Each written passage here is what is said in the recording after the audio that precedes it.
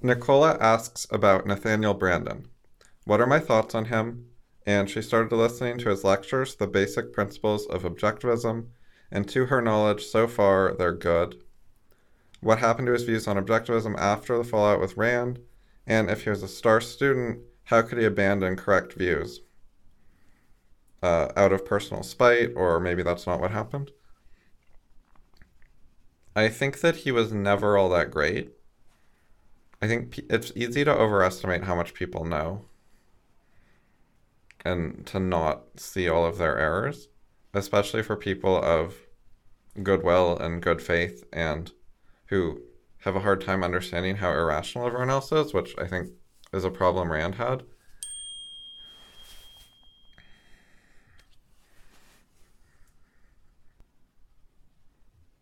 Rand overestimated a lot of people like Alan Greenspan, and I've overestimated people as well. Because you talk to people and they seem to know something and it seems good, and then later, as you talk to them more, you find out like bad things, and you find out they were lying to you for years, or things like that can happen.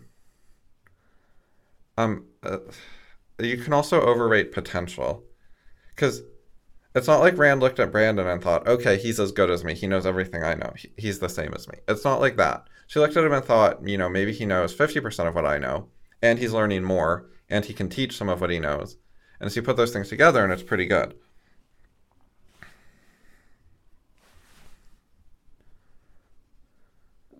But in that case, you're looking partly at his potential, and you're hoping he'll improve in the future and catch up to you. You're not just looking at his current views and accomplishments and ideas, which you know are imperfect. So I think Rand knew that he had flaws, and she was hoping he would make progress and continue to correct his flaws. Like when she met him, he had more flaws, and then he fixed a bunch of them. He got better. He made improvements. He made progress. But she knew that he hadn't made all the progress. He wasn't all the way there.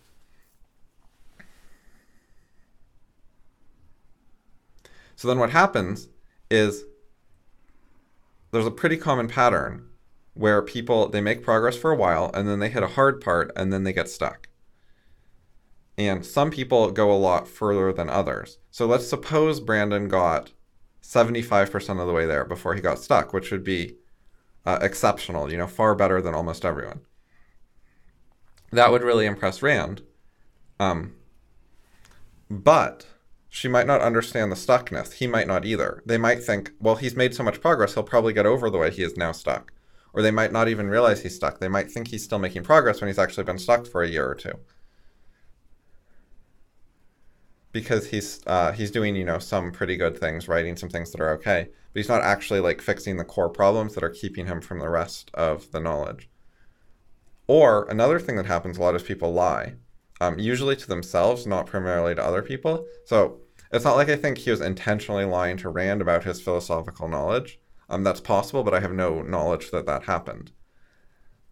Rather, he would be lying to himself that he's not stuck when he is stuck. He would be hiding the problem from himself. And when people start getting stuck, they usually start getting dishonest about it.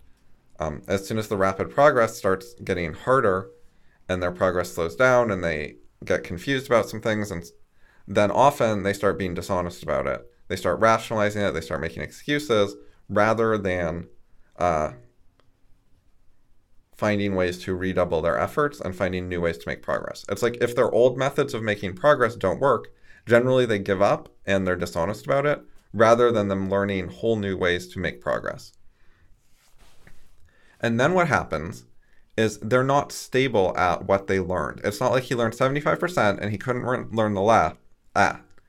It's not like he learned 75% of objectivism or of what Ayn Rand knew and then could not learn the last 25% and then just stayed there at knowing 75% as much as Ayn Rand. Even if he got that far, it wouldn't be a stable state that he could just stay at and then teach the stuff he does know and don't teach the stuff he doesn't know. Talk about this part, the 3/4 he knows, and don't talk about the 1/4 he doesn't know. It doesn't work that way. He doesn't totally understand like what he doesn't understand, what the limits of his knowledge are. He makes mistakes there, and there's dishonesty there. And then on top of that, rationalizations and lying like snowball. It gets harder and harder to maintain them, and you have to like rationalize. First, you like rationalize why you haven't learned a certain thing, and then you rationalize like why you haven't worked on learning that thing for the last month. And then someone criticizes what you're doing, and then you rationalize that criticism, and it gets worse and worse. And you get more and more complex systems of lies that have to work together to support each other.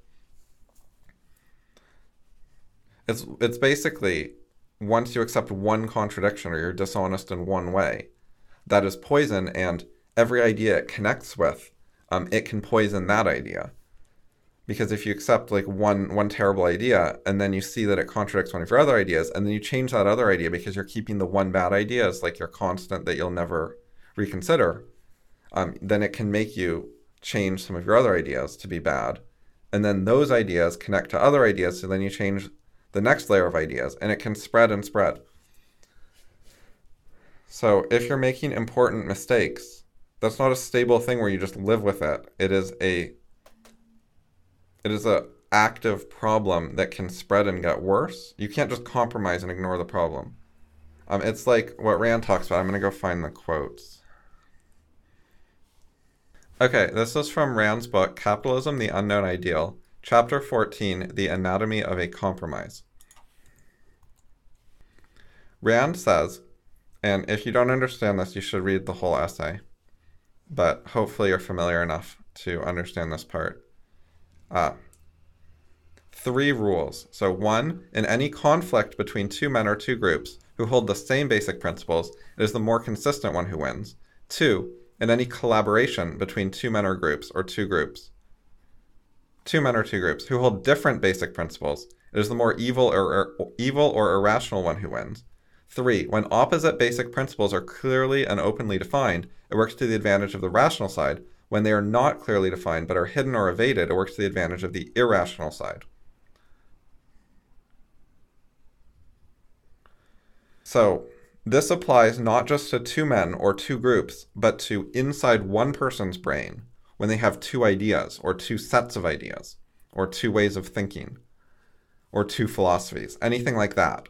So a conflict inside one man between different facets of his personality or different groups of ideas or whatever, when they hold the same basic principles, the more consistent one wins. That doesn't apply to the part where Brandon is getting stuck and he's being inconsistent. Okay, and so then in a collaboration, but with different basic principles, the more evil or irrational one wins. So that is one of the things happening with Brandon in the story I outlined, which is primarily a hypothetical story about what can happen, how these things can work. It's not really about Brandon personally. But anyways, just assuming that story happened, using him as a maybe example, there would be in his head these ideas about philosophy which are trying to collaborate, but they hold different basic principles. Some of them are irrational, and that's why they're stuck. Some of them have some sort of major flaws that are preventing them from making progress.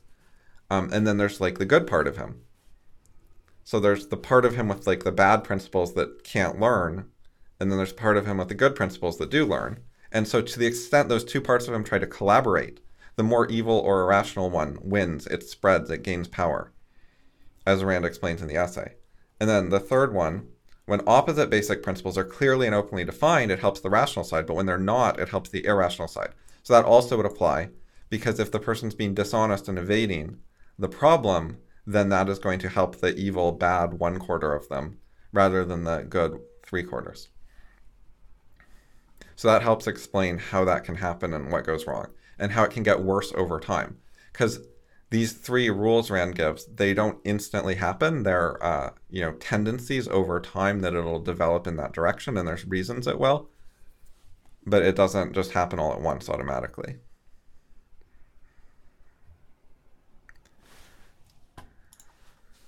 So that gives some idea of how a star student can go wrong. And I think that has happened with objectivism, with fallible ideas, and with other stuff like critical rationalism. So other questions. My thoughts on Brandon. I know several bad things about him, but I'm not familiar with the basic principles of objectivism.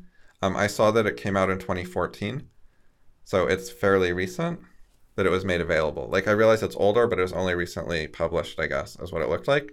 So I bought the Kindle version, so I could skim the text. I read like a little bit. It looked okay, maybe. I don't know. Like I couldn't really tell. I didn't find something awful right away.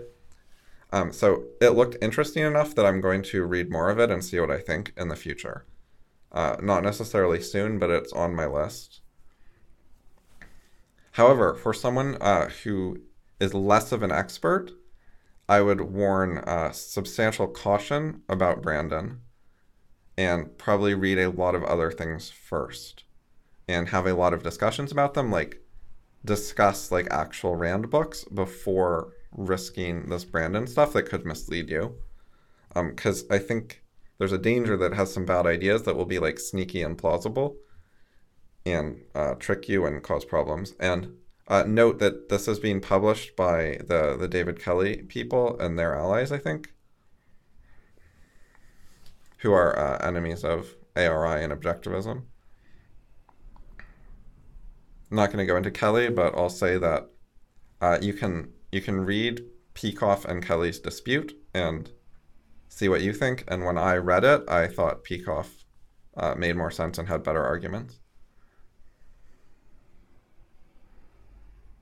I'm going to double check that actually.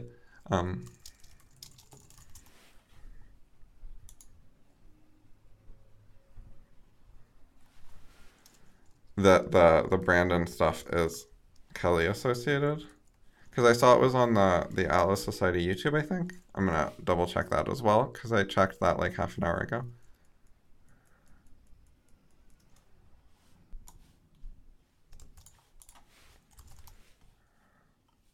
Okay, yeah. The YouTube is the Atlas Society YouTube. And then, yeah, the Atlas Society was founded by philosopher David Kelly, according to Wikipedia, in 1990. So yeah, it's Kelly-aligned stuff. So you have to be careful with that stuff. And now I'm going to go over some specific problems with Brandon that I know about. So I'm not just going to warn you against him. I've got a bunch of details. I found some old emails about him. But first we'll start with Thomas Szasz has a book called Faith in Freedom. And it criticizes some libertarian type thinkers for being bad on psychiatry and being hypocrites. And there is a chapter on Nathaniel Brandon. There's also a chapter on Ayn Rand, which I think is flawed. So I'm not endorsing everything this book says. I agree with Szasz's views on psychiatry, but I thought that some of his analysis of some of the people was not correct. A lot of it was, though. But anyways, I don't know of anything wrong with the Brandon chapter, but I also have not read Brandon's books, so I think this criticism has a lot of potential. And anyways, I'm going to read from the conclusion. And by the way, the book will be linked in the show notes, and so will the other sources that I bring up next. So from the conclusion, I'm going to read 2 paragraphs. In Judgment Day, Brandon approvingly writes, one of the most important tenets of Ayn's philosophy, the foundation of her political theory, was that no individual and no group, including the government, has the moral right to initiate physical force against anyone who has not resorted to its use. End quote. Making a psychiatric diagnosis that justifies involuntary mental hospitalization is an instance of initiating force against a person who has not resorted to its use. To be sure, the psychologist or psychiatrist is like the judge who issues the order to incarcerate, rather than like the police officer or hospital attendant who escorts the convicted defendant/committed patient to the prison or mental hospital. If Brandon believes that, quote, no individual and no group, including the government, has the moral right to initiate physical force against anyone who has not resorted to its use, end quote, then he should have denounced all coercive psychiatric and psychological practices. He has not done so in the past and is not doing so now. And for context, you should be aware that Brandon knows about Szasz, has read some of Szasz's books, has commented on Szasz publicly, and is a psychotherapist. So he's involved in this field. This is not like something he neglected. It's not like he's spending his time being an economist. This would be less of a fair criticism of an economist who just said nothing about psychiatry. This is relevant to Brandon.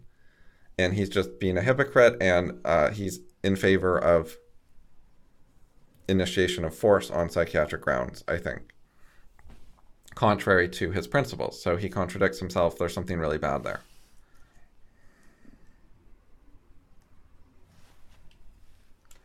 All right, next up, there's the whole Passion of Ayn Rand thing.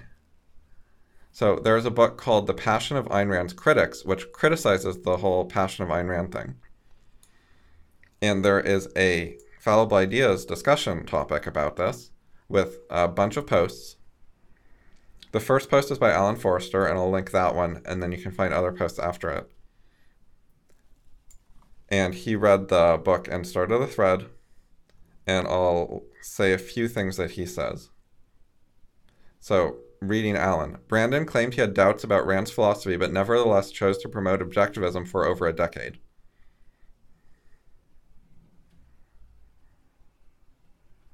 Brandon was also involved in publishing The Objectivist and writing articles for it. He was supposed to contribute the same number of articles as Rand, but he couldn't live up to that. He claimed he wanted to have sex with Rand. Then he lied to Rand a bunch, had sex with someone else, and told a bunch of lies. You can read the thread for details, or the books.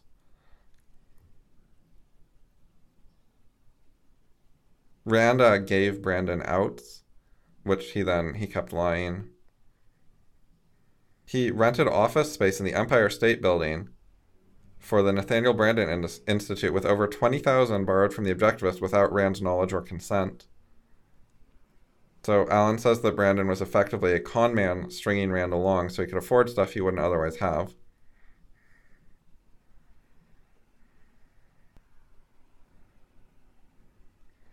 Alan says Brandon's subsequent criticisms of Rand are an attempt to salve his conscience as much as possible by denying lots of Rand's philosophy, like the need for moral judgment. The most interesting part of the book is the second part with a bunch of journal entries Rand wrote. Yeah, I read some of those. I thought they were interesting. If you already know a ton about objectivism, so you want details like this. If you don't know a ton about objectivism, read Rand's books first, stuff like that. If you do know a ton about objectivism, I would recommend that you look into this stuff before reading Brandon, so you have it in mind while reading Brandon if you're going to read him.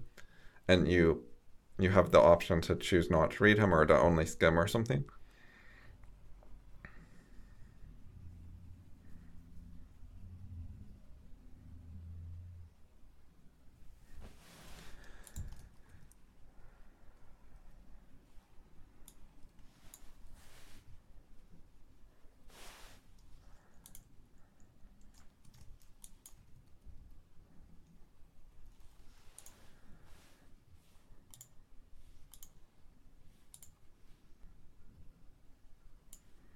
All right, so Brandon wrote an essay called Benefits and Hazards, which will have a link. Wait, I'll get you the full title. The Benefits and Hazards of the Philosophy of Ayn Rand, a personal statement, from 1984. By the way, one of the issues with Brandon's behavior and stuff is he waited till Rand died to say a lot of stuff so that it couldn't be challenged. That's something I remember that I thought was really important and bad.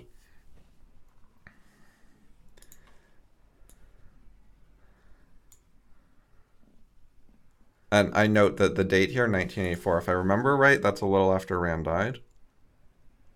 Oh, it says it was first delivered as a speech in 1982. All right, when did Rand die? Rand died March 1982, and he gave this speech in May 1982. So he waited 2 months after she died to give his speech on the benefits and hazards of her philosophy. So I think there's something really bad about that, and I don't think that's a coincidence, and there are other things that he did of a similar nature.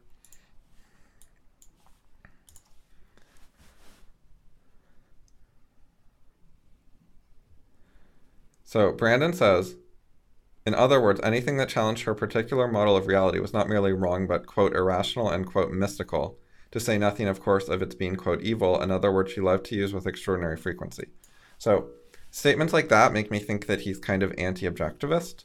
So that's the kind of thing that is why I haven't been very interested in him, because I think he just doesn't like significant aspects of objectivism, doesn't agree with objectivism. He complains about Rand encouraging moralizing.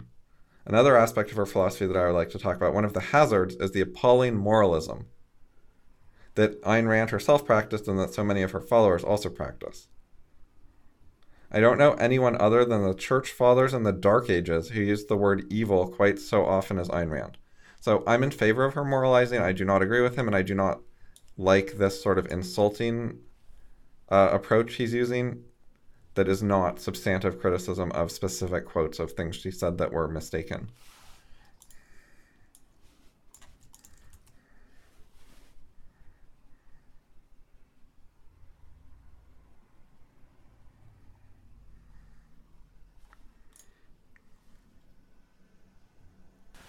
Oh, wow. All right, here's a paragraph. Like many other people, she was enormously opposed to any consideration of the possible validity of telepathy, ESP, or other psi phenomenon. The evidence that was accumulating to suggest that there was something here, at least worthy of serious scientific study, did not interest her. She did not feel any obligation to look into the subject. She was convinced it was all a fraud. It did not fit her model of reality. When an astronaut attempted during a flight to the moon to conduct a telepathic experiment, she commented on the effort with scorn. Even the attempt to explore the subject was contemptible in her opinion. Now, I have no wish to argue in this context for or against the reality of non-ordinary forms of awareness or any other related phenomenon. That is not my point. My point is the extent to which she had a closed mind on the subject, with no interest in discovering for herself why so many distinguished scientists had become convinced that such matters are eminently worthy of study. So I take from this that Nathaniel Branden is a gullible fool who has no clue about science and can just be fooled by snake oil salesmen and frauds. Like, ESP telepathy? Come on. He needs to, watch James Randi and read some, books on skepticism and stuff. Rand was completely right. He's wrong to criticize her for this.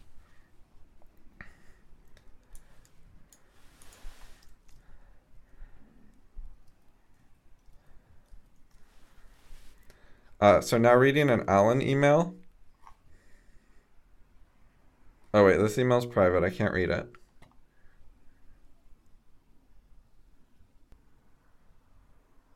I'll just find the same part in the essay that he was talking about. Okay, there's a section called Encouraging Repression.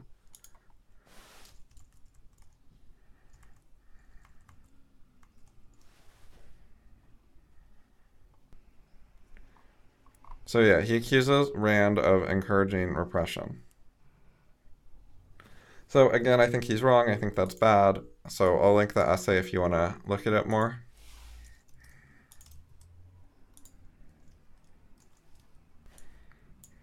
All right, now here's one more email. This one's public. This is from Kate Sams, and she's quoting from Honoring the Self, The Psychology of Confidence and Respect by Branden. And the reason I think this email is interesting is it has quotes that Kate found relevant to taking children seriously and parenting and stuff.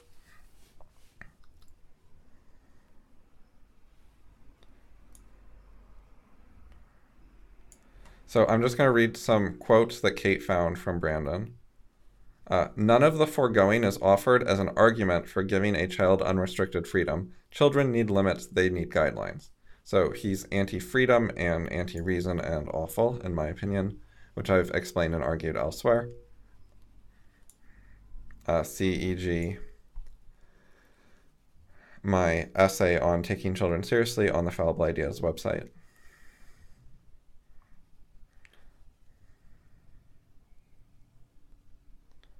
So Branden goes on, they need them for security and they need them for survival. I think that refers to guidelines and limits. Teachers and parents who refuse to take a stand on anything with children, refuse to uphold any values, or who convey the notion that all moral principles are old-fashioned or irrelevant, do not do their children a service. hey, this seems to contradict what he was attacking Rand for moralizing, but now he's like, you have to beat morality into children. Moral principles aren't old-fashioned. And I say beat because he's advocating the use of force, like restrict your child's freedom, make him listen, limit him, use guidelines. How? Force. This is not an optional thing for the child. If it's optional, that's not a limit or guideline. Guidelines can be optional, but he's not talking about optional ones. He wants the parent to impose guidelines that the child has to follow. And some of those are related to moral principles. So that's moralizing, and it's not just moralizing, it's forcing your morality on other people. Whereas Rand moralized in as speech, as persuasion, as trying to convince people, with reasoning, not as something she forced on people. You could decide she was mistaken and not listen to her. Whereas Brandon wants this done to children in a way where they can't just decide their parent is wrong and not listen. Continuing the quote, he says, adults do possess greater knowledge than children. The question is, how is this knowledge to be transmitted?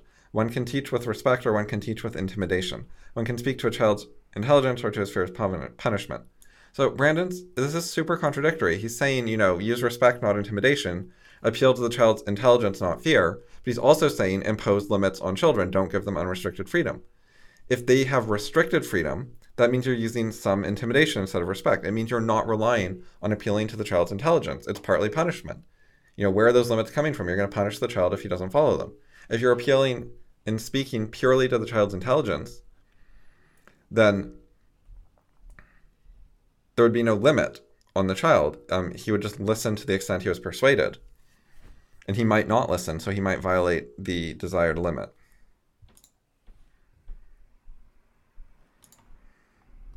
So, quoting more Brandon, one can offer a child reasonable choices within sane and comprehensible ground rules, or one can lay down the law as is done in the army.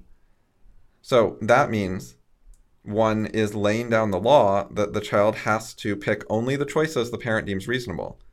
That there is some set of choices, and the parent says, you can pick between these, but nothing else. And the parent lays down the law, as is done in the army, to force that on the child. Brandon is totally unaware that he's advocating force against children, against a minority group which has been heavily victimized and has low power. And that's who he wants force used against. And final quote, one can accept a child's making mistakes as a natural part of the growth process, or one can inculcate a terror of mistakes by reacting with ridicule or harsh punitiveness. But he advocates reacting with ridicule or harsh punitiveness if the child goes outside of what he considers, quote, sane or, quote, reasonable. He's saying, the child can make mistakes within a certain range of ideas that he considers acceptable, but if the child goes outside of the box, then that is no longer acceptable. And he no longer is accepting of the child's mistakes, or I would call it the child's ideas that he regards as mistakes. So this is all very gross. So these are some of my reasons for Brandon's skepticism. With that said, I'm still going to look at his book more. I don't have very high hopes for it, but I'm interested enough in the topic to check it out further. But I would generally recommend other people do not look at it unless they've really mastered other more reliable material by better authors, especially Rand. And that mastery involves not just reading Rand, but discussing it and, asking a bunch of objectivists, do you see anything wrong with my interpretation of this passage? Here's what I think Rand's getting at here. Does anyone disagree or see it differently? You do that a bunch of times on a bunch of different objectivist forums, and then you get an idea of whether you've understood Rand correctly or not. And I would encourage people to include one of my forums in the list, because I think it has criticisms you won't get elsewhere. And only after you've succeeded at understanding a great deal of Rand and actually checked your understanding would I think it makes sense to read Brandon.